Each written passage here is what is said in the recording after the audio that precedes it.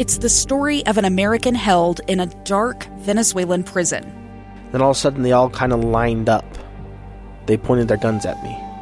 And this is the point where I thought, I'm going to die today. I'm Becky Bruce. I spent a year working on Hope in Darkness, which now has more than 2 million downloads. Find it on kslpodcast.com or wherever you listen to podcasts. Inside Sources. Welcome back, everyone. You're listening to Inside Sources here on KSL News Radio. I am Boyd Matheson, opinion editor at the Deseret News, and I love hallway conversations. It is one of the hardest parts of not having all of the great people of KSL and Deseret News in the building. Is hallway conversations are awesome. It's often when the great ideas get planted. And our good friend Debbie Dejanovic is joining us because we had a hallway conversation. We did. Debbie and I sort of do this dance when we come in the studio. She wraps up and does the sanitizing, and then I jump in and get ready to roll. But we were talking about, there's so much negativity going on. There's so much divisive rhetoric. And there's a lot for people to be discouraged or frustrated with in the world. And you shared with me some experiences around how do we do that? How do we interact with people in the right way? And what are we doing personally? Tell us about that. So I was talking to a friend this last weekend, Boyd, and she said, just based on our conversation and past conversations, that she's a happiness bully and that I'm a happiness bully. And when I was having this conversation with her, I really didn't know what a happiness bully was, but I had an idea that it's when, particularly in my personal life, maybe people will have a different take of me when I'm on the air, depending on what story what we're the story doing. or topic, right. Yeah. But in my personal life, I tend to try to find the silver lining in everything. Yeah. And I also explain to you why you should see the silver lining and how I see the silver lining. And so I Googled, of course, when we hear new terminology, which we've heard a lot of in the last few months, social distancing and, and non-maskers and maskers. What is a happiness bully? And I found a clip. It's with Gretchen Rubin and her sister. As she's talking to her, said, now Gretchen Rubin has written many, many books about happiness. So can we play that clip? Yeah. I know that you have aims that would make you happier, and you don't always stick to them.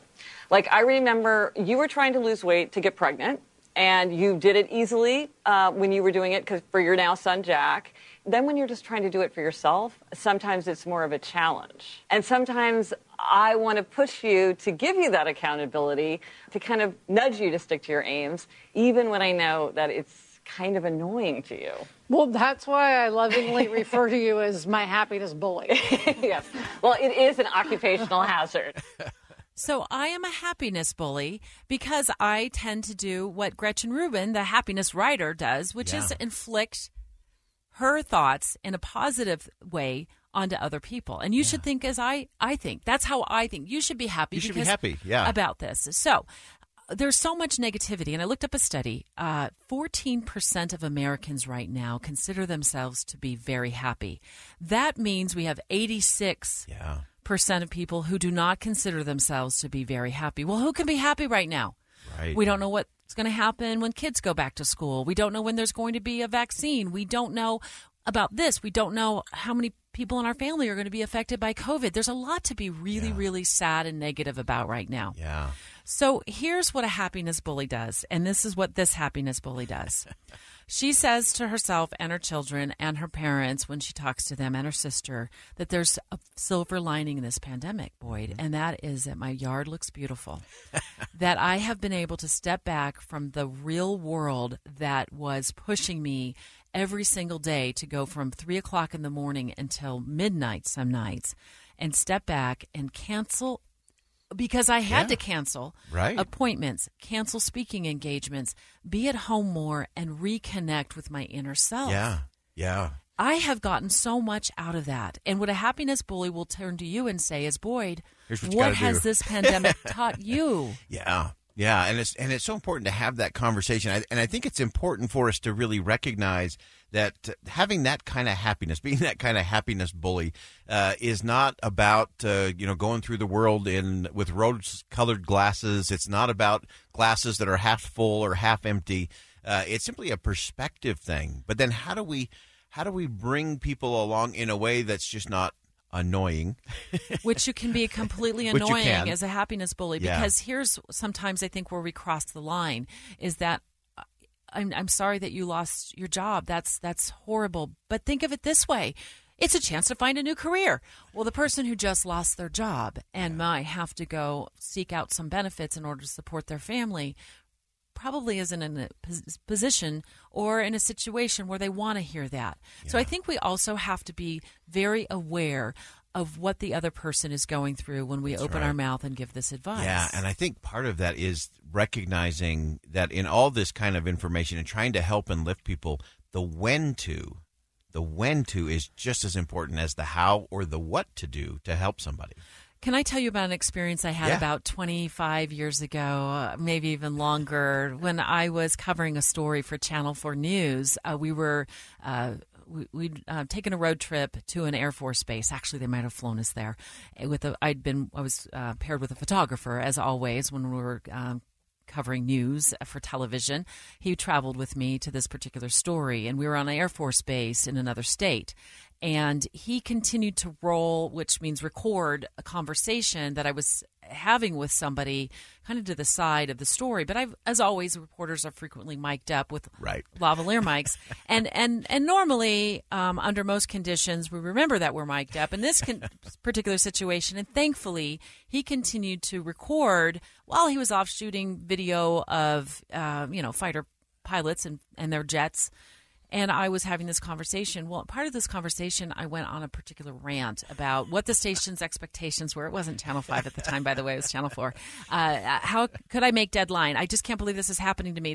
I'm just barely got here. And I don't even know how I'm going to get on the air. We went back to the satellite truck, which is essentially a rolling newsroom. Right. Which was there. And I started to look through all of the video, Boyd. And back in the day, we recorded everything on painful. tape. Yeah. And we log it all. I mean, I'd sit there and painstakingly log all of our interviews and all of the video. So the photographer could just turn to me during the edit and say, Debbie, where is this particular shot? And I could give him a specific time code. Yeah. I heard myself, and it was a gift because I was embarrassed for myself. I was humiliated. And in that moment, I realized I needed to turn these unhappiness type moments around and find more positive things to talk about. I wish sometimes when I'm in settings with my friends, my dear friends, who sit around and complain about the pandemic, even though they don't know anybody who has COVID. They complain about, well, schools are closed and my kid's going to be required to wear a mask. And I can't believe the governor is doing this. And I can't believe that the director of, this and that is saying that. And I don't even believe this is a real thing.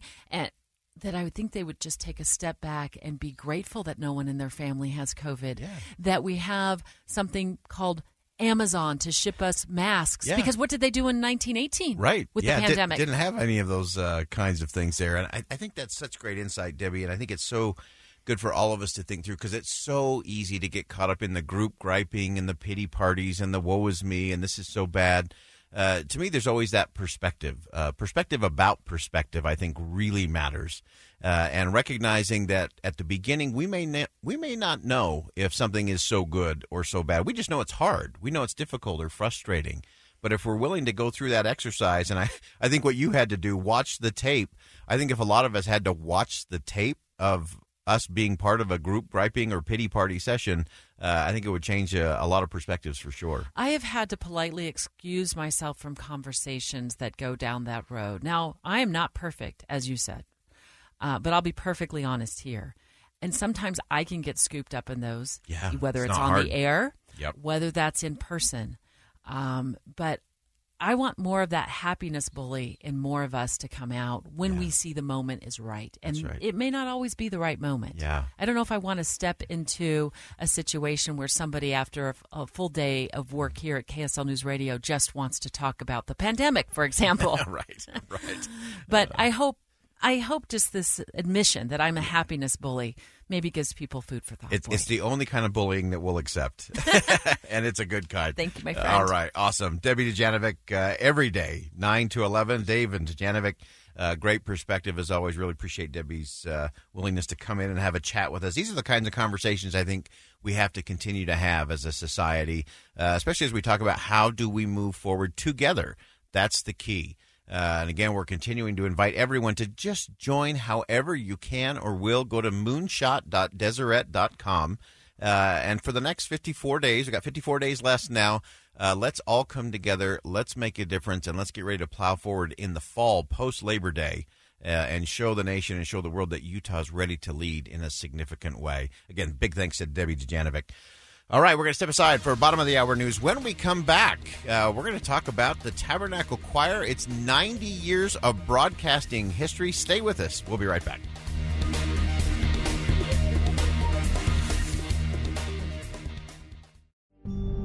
It's the story of an American held in a dark Venezuelan prison. Then all of a sudden, they all kind of lined up. They pointed their guns at me.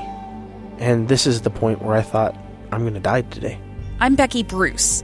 I spent a year working on Hope in Darkness, which now has more than 2 million downloads. Find it on kslpodcast.com or wherever you listen to podcasts.